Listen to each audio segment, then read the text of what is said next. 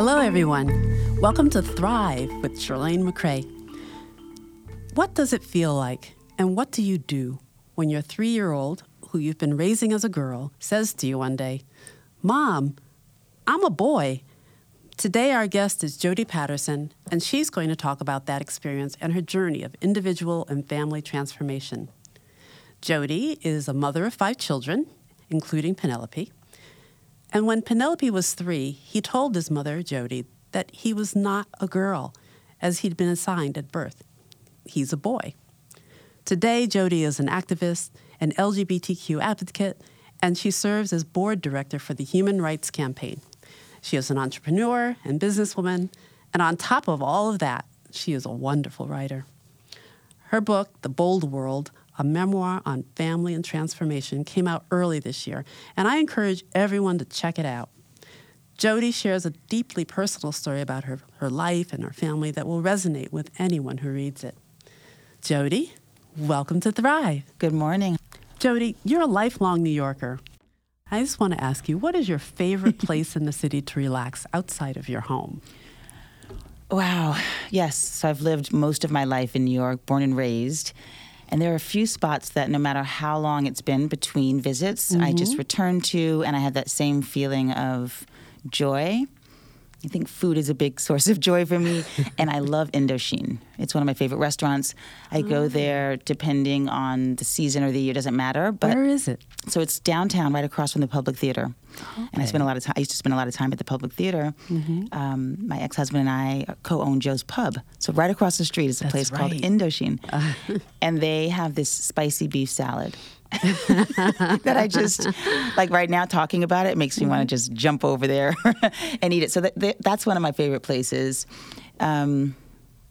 And then I'd have to say for simple pleasures, I like a brownstone stoop. And we sit on stoops in Brooklyn. Yes. And that's a good, cozy place where you can see folks and your neighbors. Maybe pick up a book and do a little reading, a little writing. Yeah. Could you read a passage from your book for us? I would love to. It's one of my favorite things. To do sign books, read from my book, talk about my book.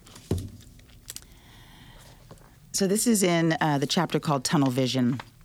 And this is a bit of what it was like in the early years raising my son Penelope. Baby tells you about her wants, her likes. She likes olives and Brussels sprouts. She likes blocks and trains. She wants more juice, please. She likes her brother's T-shirt and jeans, his sneakers and boots. She wants to sleep on his pillow, use his toothbrush, that one over there. She points at the red and blue Spider-Man brush. She makes a face when you hand over her toothbrush instead, the pink and purple one, covered in silver sparkles. No, she whines, that one there. She reaches out to take the Spider-Man toothbrush out of her brother's hand. He slaps her away. She slaps back. Crying and yelling ensue. You pull them apart. All right, you two, calm down. You put baby's brush in her hand, put your hand over hers, and move it up and down together, brushing top and bottom teeth, tears still wet on her cheeks. She's not supposed to want those things, to wear what's not hers. Her brother doesn't like it. You determine that she must be confused. I love that passage. He writes so beautifully. Thank you. What was it like for you? What did you feel? Penelope was so young and so clearly feeling that he was a boy. And I like what you said in the beginning, that I was raising my child as a girl. Penelope's always been a boy. But the assumptions I made on Penelope, based on body, based on what the doctor said, based on what I saw, I assumed girl. And so I was raising as such. And although we sort of intellectually know, right, that we're not to raise our children with bias, right. I see now the bias is still there. And so I was assuming that Penelope was confused, or Penelope was idealizing brother, or Penelope was a disruptor, a troublemaker, a rambunctious toddler. And so I kept kind of drilling down on my values and keeping a tight ship, making it tighter and tighter. I color-coordinated clothing. Penelope's were on pink hangers. Brothers were on blue hangers. And I just kept thinking to myself, if I stick with my understanding, baby will follow. the children will follow.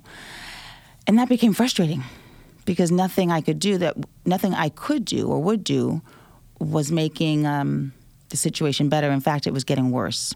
And Penelope was more angry, more disruptive, and really more sad. I watched Penelope bite nails until bloody, reoccurring nightmares. That must have been so painful for you. It was painful, and I felt that there was still something I had forgotten to do. And I was also running myself ragged, trying to compensate, course correct. So I thought, okay, more naps. Maybe Penelope's tired. Oh, you thought there was something wrong with your approach as a parent. Absolutely. More hugs, more love. I read more stories. There was even a point when I was thinking it was a dairy allergy. Maybe I'll just take out dairy and everything will be fine. I was thinking, what in my mama brain have I forgotten to do, or what can I do differently to change the environment so that Penelope can respond in a happy way? Right. The answer never came when I was going down that path. When I was a little girl, I was in love with the idea of being a tomboy. Mm-hmm. First of all, I was athletic, and I thought maybe, I should walk like a boy, I should do boy things. That's better, right? And it was a whole period of my life when I felt like, I call it a tomboy, because that's how we identified that kind of behavior back in the day. I copied my father. I actually started walking like my father. And until one day he looked at me and said, "Why are you walking that way?" And it was shaming. It was really shaming. And when I read that passage that you wrote, I wondered, you wondered that, well, isn't he just confused? And I think that we do have these very rigid guidelines or categories that we feel like every child must fall within. And part of it is to help parents, right, to raise their children in a healthy, happy way. But another part of it just does not allow children to express all parts of themselves. I could not agree more. I think the language that we use is too narrow. And the mindset, usually, of the parent, of the person, is also narrow. We place old concepts on new babies. And so each generation is almost suffocated with an old concept. And that's when you see the pushback from young folks to old folks, against old folks, trying to establish their own boundaries. Penelope's boundaries were nowhere near where mine were. I was wanting Penelope to stay in the girls section. When that had become impossible, I said, okay, well, fine, we'll just let her dress like a boy. We'll just let her act like a boy. And when Penelope finally said to me, "Mama, I am not a girl, I'm a boy," I said, my first answer was, well, sure. Baby, if you feel like a boy, go ahead and act like a boy. Because I still was thinking tomboy, right? Perhaps lesbian, right? Perhaps revolutionary female. But I did not think boy. So I said, go ahead and act like a boy if you feel like one. And Penelope quickly corrected me and said, "No, Mama, I don't feel like a boy. I am a boy." And that was the first time that I realized that my understanding was limited. I didn't have the answer. I didn't know what Penelope was talking about, but I knew that I didn't know. That was the biggest moment of clarity. So what did you do? I remember this day so clearly. It was the summertime, just before Penelope's third birthday, and Penelope had been acting up the whole day. Copying Big Brother, like you mentioned, copying your father, knocking Big Brother's blocks over, pulling on everyone, pushing on everyone. And so I scooped Penelope up and took Penelope into Penelope's bedroom, and I thought, okay, both of us will take a time out. I'm exhausted, you're exhausted. And that was the first time on the floor of Penelope's bedroom where I asked the question, "Why are you so angry?" And I think Penelope was really happy that I finally asked. And Penelope very clearly said, "I'm not a girl. Everyone thinks I'm a girl, and I am a boy." And my first response, I said, as I mentioned earlier, was to really assume that Penelope was talking about some sort of feeling inside of wanting to be seen as tough and equal. And so I tried to give my support, but I was incorrect. And Penelope kept pushing for clarity and kept insisting I am a boy, and went down the whole I guess, dumped everything that had been in his brain for the last 2 years. Mama, I love you, but I don't want to be you. I want to be Papa. I want a doctor to make me a peanut, which was his word for penis. My first feeling was guilty that I was a negligent mom, that I had not raised a girl to be proud to be a girl. Right. I thought I had dropped the ball on feminism, right? So it's all me. Right. I'd forgotten to do something. So I'd forgotten to teach Penelope about Shirley Chisholm and Billie Jean King and Nina Simone and Audre Lorde and all of our important women. So I was feeling first guilt. Then I felt anger, angry that perhaps what was ahead of us was going to be really difficult. And then I felt primal. Primal in what way? Save Penelope. Oh. Now I'm talking about in the course of minutes. Right. Sad, guilty, angry, then primal. Because after Penelope had shared everything and I saw the anger and I saw the anguish almost consuming Penelope, I felt tears? Lots of tears, lots of exhaustion on Penelope's part. Peace, and not peace, but coming to me in peace, coming to me with a request to help him. And then I felt primal. Save Penelope. I almost couldn't separate Penelope from myself. So not saving, not working with Penelope, not saying yes, would have been almost like rejecting myself. Right. And that lack of distinction between Penelope and myself was what carried me through the next several years. And even now, through my activism. So it's been some years since then, since that moment. What has been the toughest challenge for you getting through those next, it's been 9 years now. Penelope's now 11. Phases, I look at those years in blocks of time.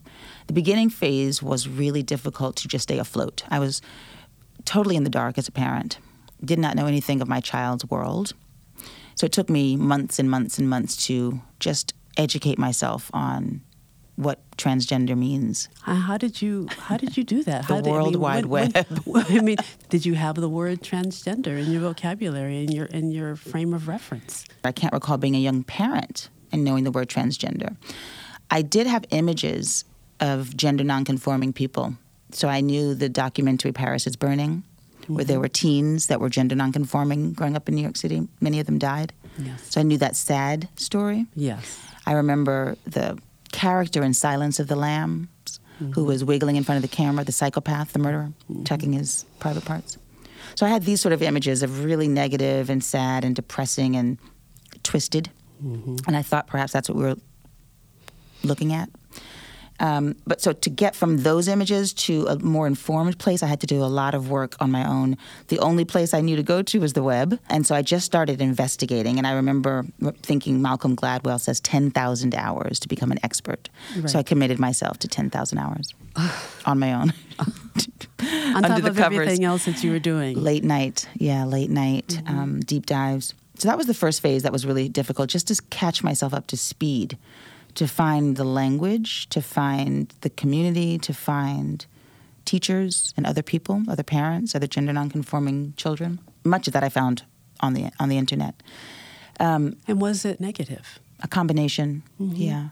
That was also another mental process of weeding out the negativity, weeding out the kooks. Yes. Right? Yes. Weeding out the folks that were steering you towards fixing your kid. Right. Because you got everything on the web. Everything. Right? Yeah. And so how did you figure out what's appropriate? What is the direction you want to go in? I went with what made me feel good. So when I was reading doctors' descriptions that were making me cry more, eventually I stopped reading them. When I was reading testimonies from families or watching videos of Jazz Jennings, a young girl at the time, and her experiences of being transgender, and that made me feel proud, I kept going in that direction. So I really was following life and the feeling of your heart, my heart, right? I think the hardest thing after that, once I wrapped my head around the fact that Penelope is good, is healthy, is joy, the hard part was getting other folks to understand that. Right. There's such a heaviness in our culture to being gender nonconforming. Most folks think, God, this is so sad. God, this is so dangerous. this is so problematic. And I'm thinking, can we just see the joy here? Can I show you how fantastic Penelope and all my children are? So I think this idea that the concept that being non-conforming is a bad thing is a really big hurdle to get past. I have no time to think of my children as negatives. I'm thinking of them as positives. And so that is a deliberate mental act to see your children as positives in this world. Black transgender, Black genderqueer, Black teens, Black boys, all of which I have. Are you worried about your child's mental health? Well, the Early Childhood Mental Health Network can help. They provide specialized free mental health treatment for children up to 5 years old, supportive services for families, and for parents or caregivers, access to peers who have been through similar experiences. Help is available in multiple languages. Any New Yorker can call 311 today to find the nearest early childhood therapeutic center. I see you as an artist. I mean, among your many accomplishments. Yay! and I imagine that you are surrounded by many people who are not conforming in many ways, especially as a Black woman. Did that help you in your journey at all? Yes, absolutely, but I didn't see it at first. So I've been raised by revolutionaries, by authors and writers, by thinkers. My uncle is Gil Scott-Heron. He wrote many songs. One of them is The Revolution Will Not Be Televised. Oh, yes. Which is about the internal revolution, right? That's right. The internal ownership of yourself. And so this is how I was raised, yet I never thought it applied to gender in this way. Or your own life. Well, I thought for myself as a Black person, there is always room. You should never conform to the dominant society. But I didn't know that applied to gender identity. When I first realized that Penelope was transgender, I didn't go back to the teachings of revolutionaries or the teachings of artists or the teachings of folks that are creative, mentally creative. It took me a while. Eventually, I got there. Eventually, I connected the dots and thought, well, if Black folks can be self-determined, so can young people, so can gender nonconforming people. We all are self-determined. And so I've read over and over again the works of James Baldwin, and I've listened to Gil Scott-Heron, and I've thought about what my grandmother did in the South. And I apply it to this day at the kitchen table to my children in 2019. Yeah.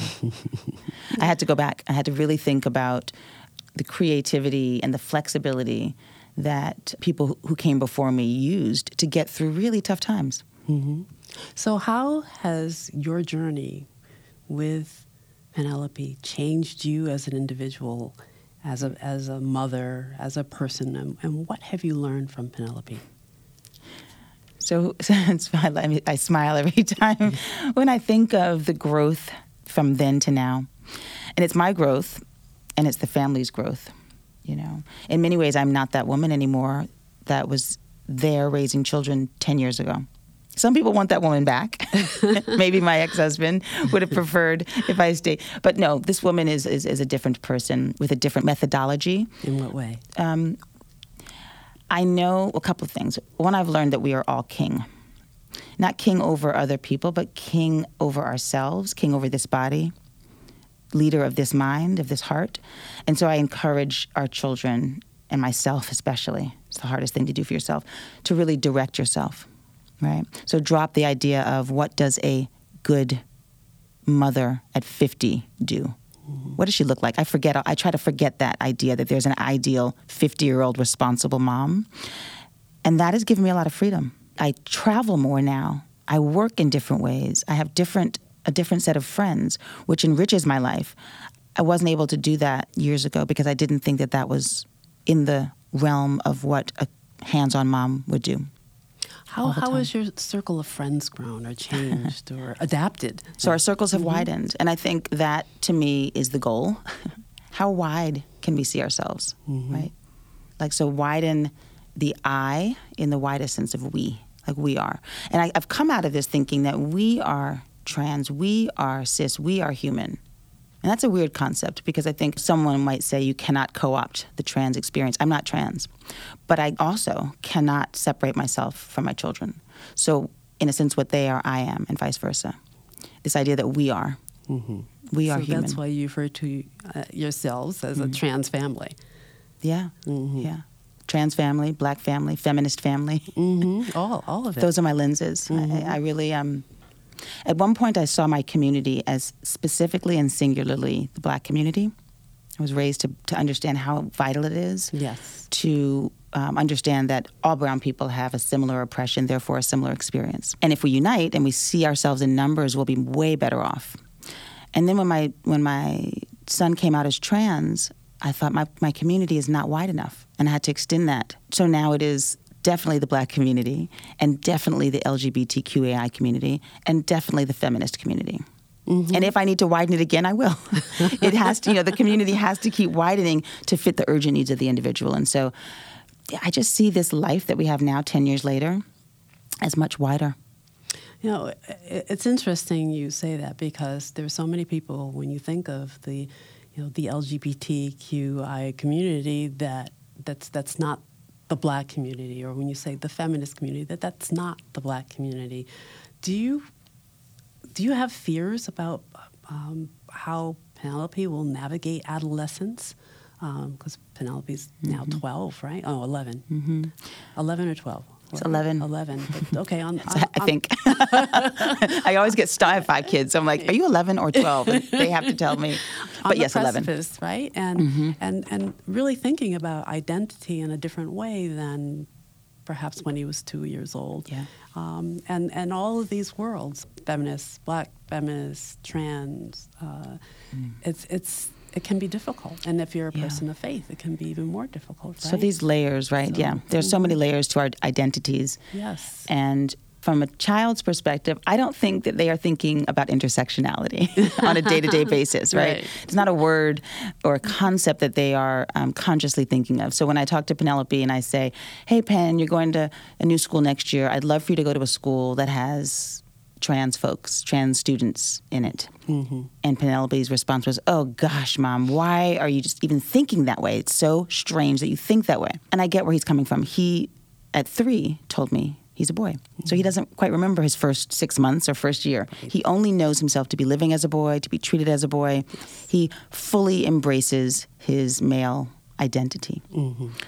The idea of, caveating that with trans or caveating that with other things is hard for him to conceptualize. So it's my job to do this. It's my job to navigate this adult world, because I know that intersectionality and the layers of our identities always interferes with how people see our humanity.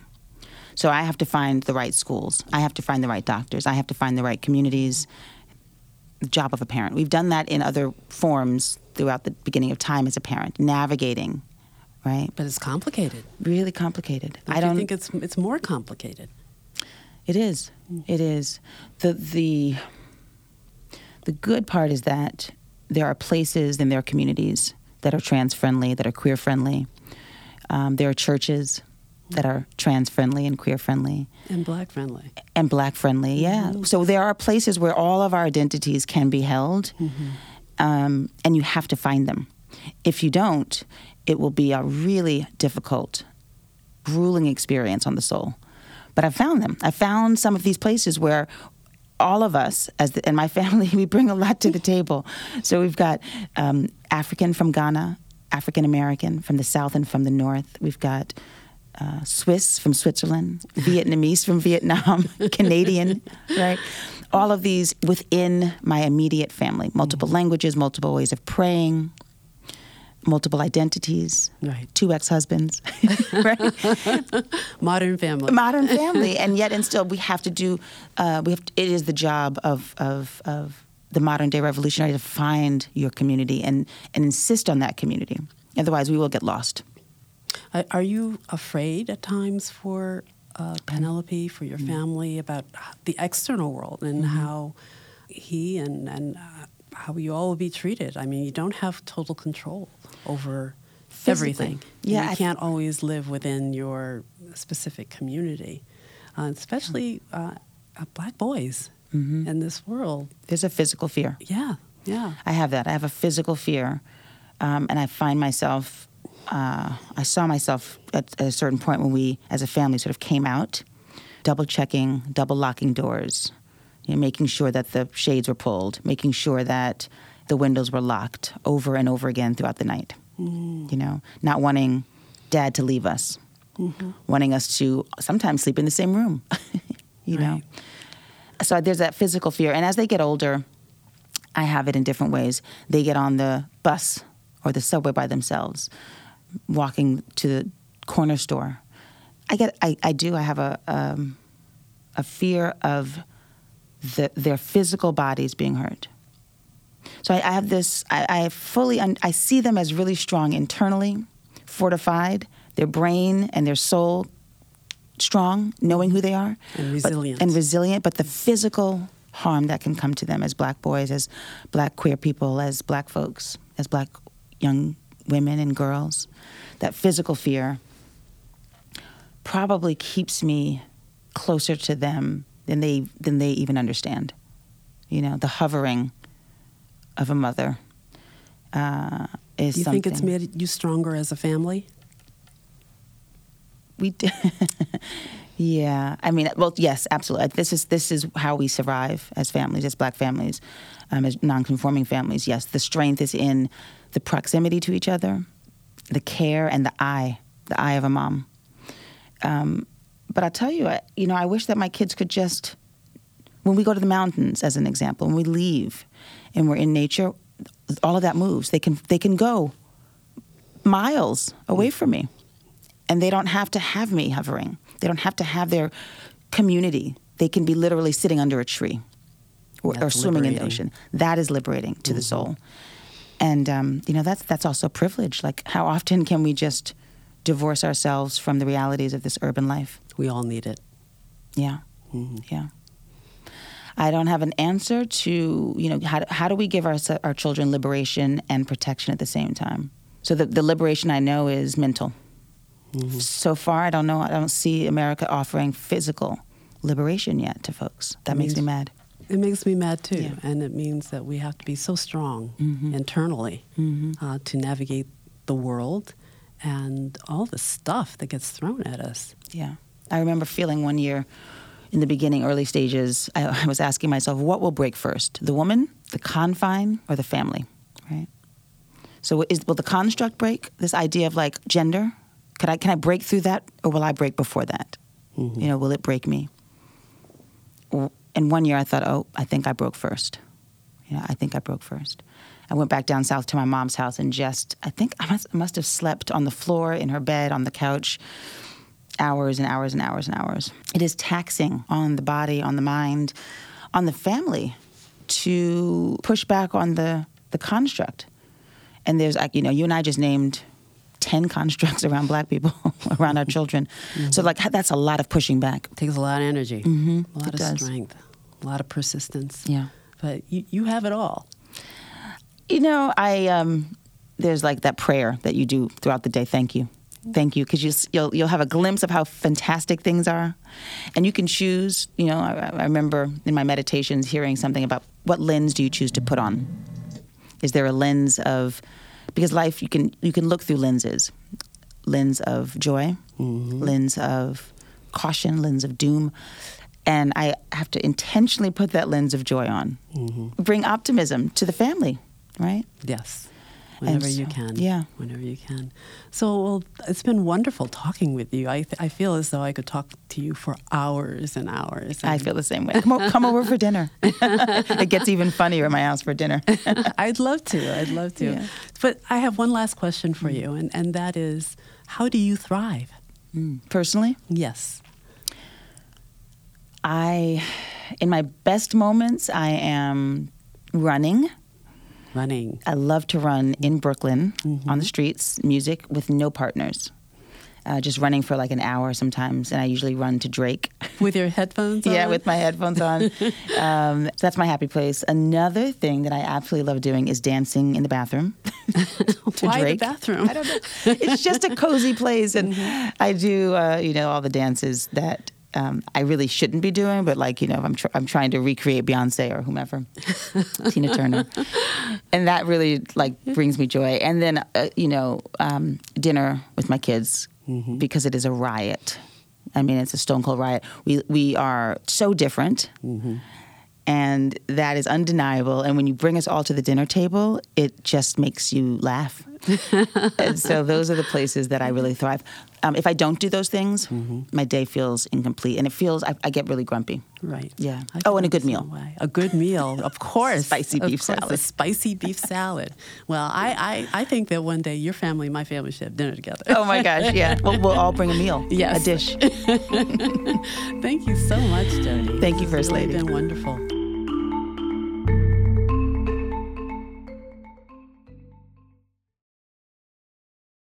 Hi, this is Chirlane McCray. Please be sure to join us for future episodes of the Thrive with Chirlane McCray podcast. We'll be talking to people and experts dedicated to helping New Yorkers thrive, and you'll hear stories about connecting people to care and about the people who are leading policy change.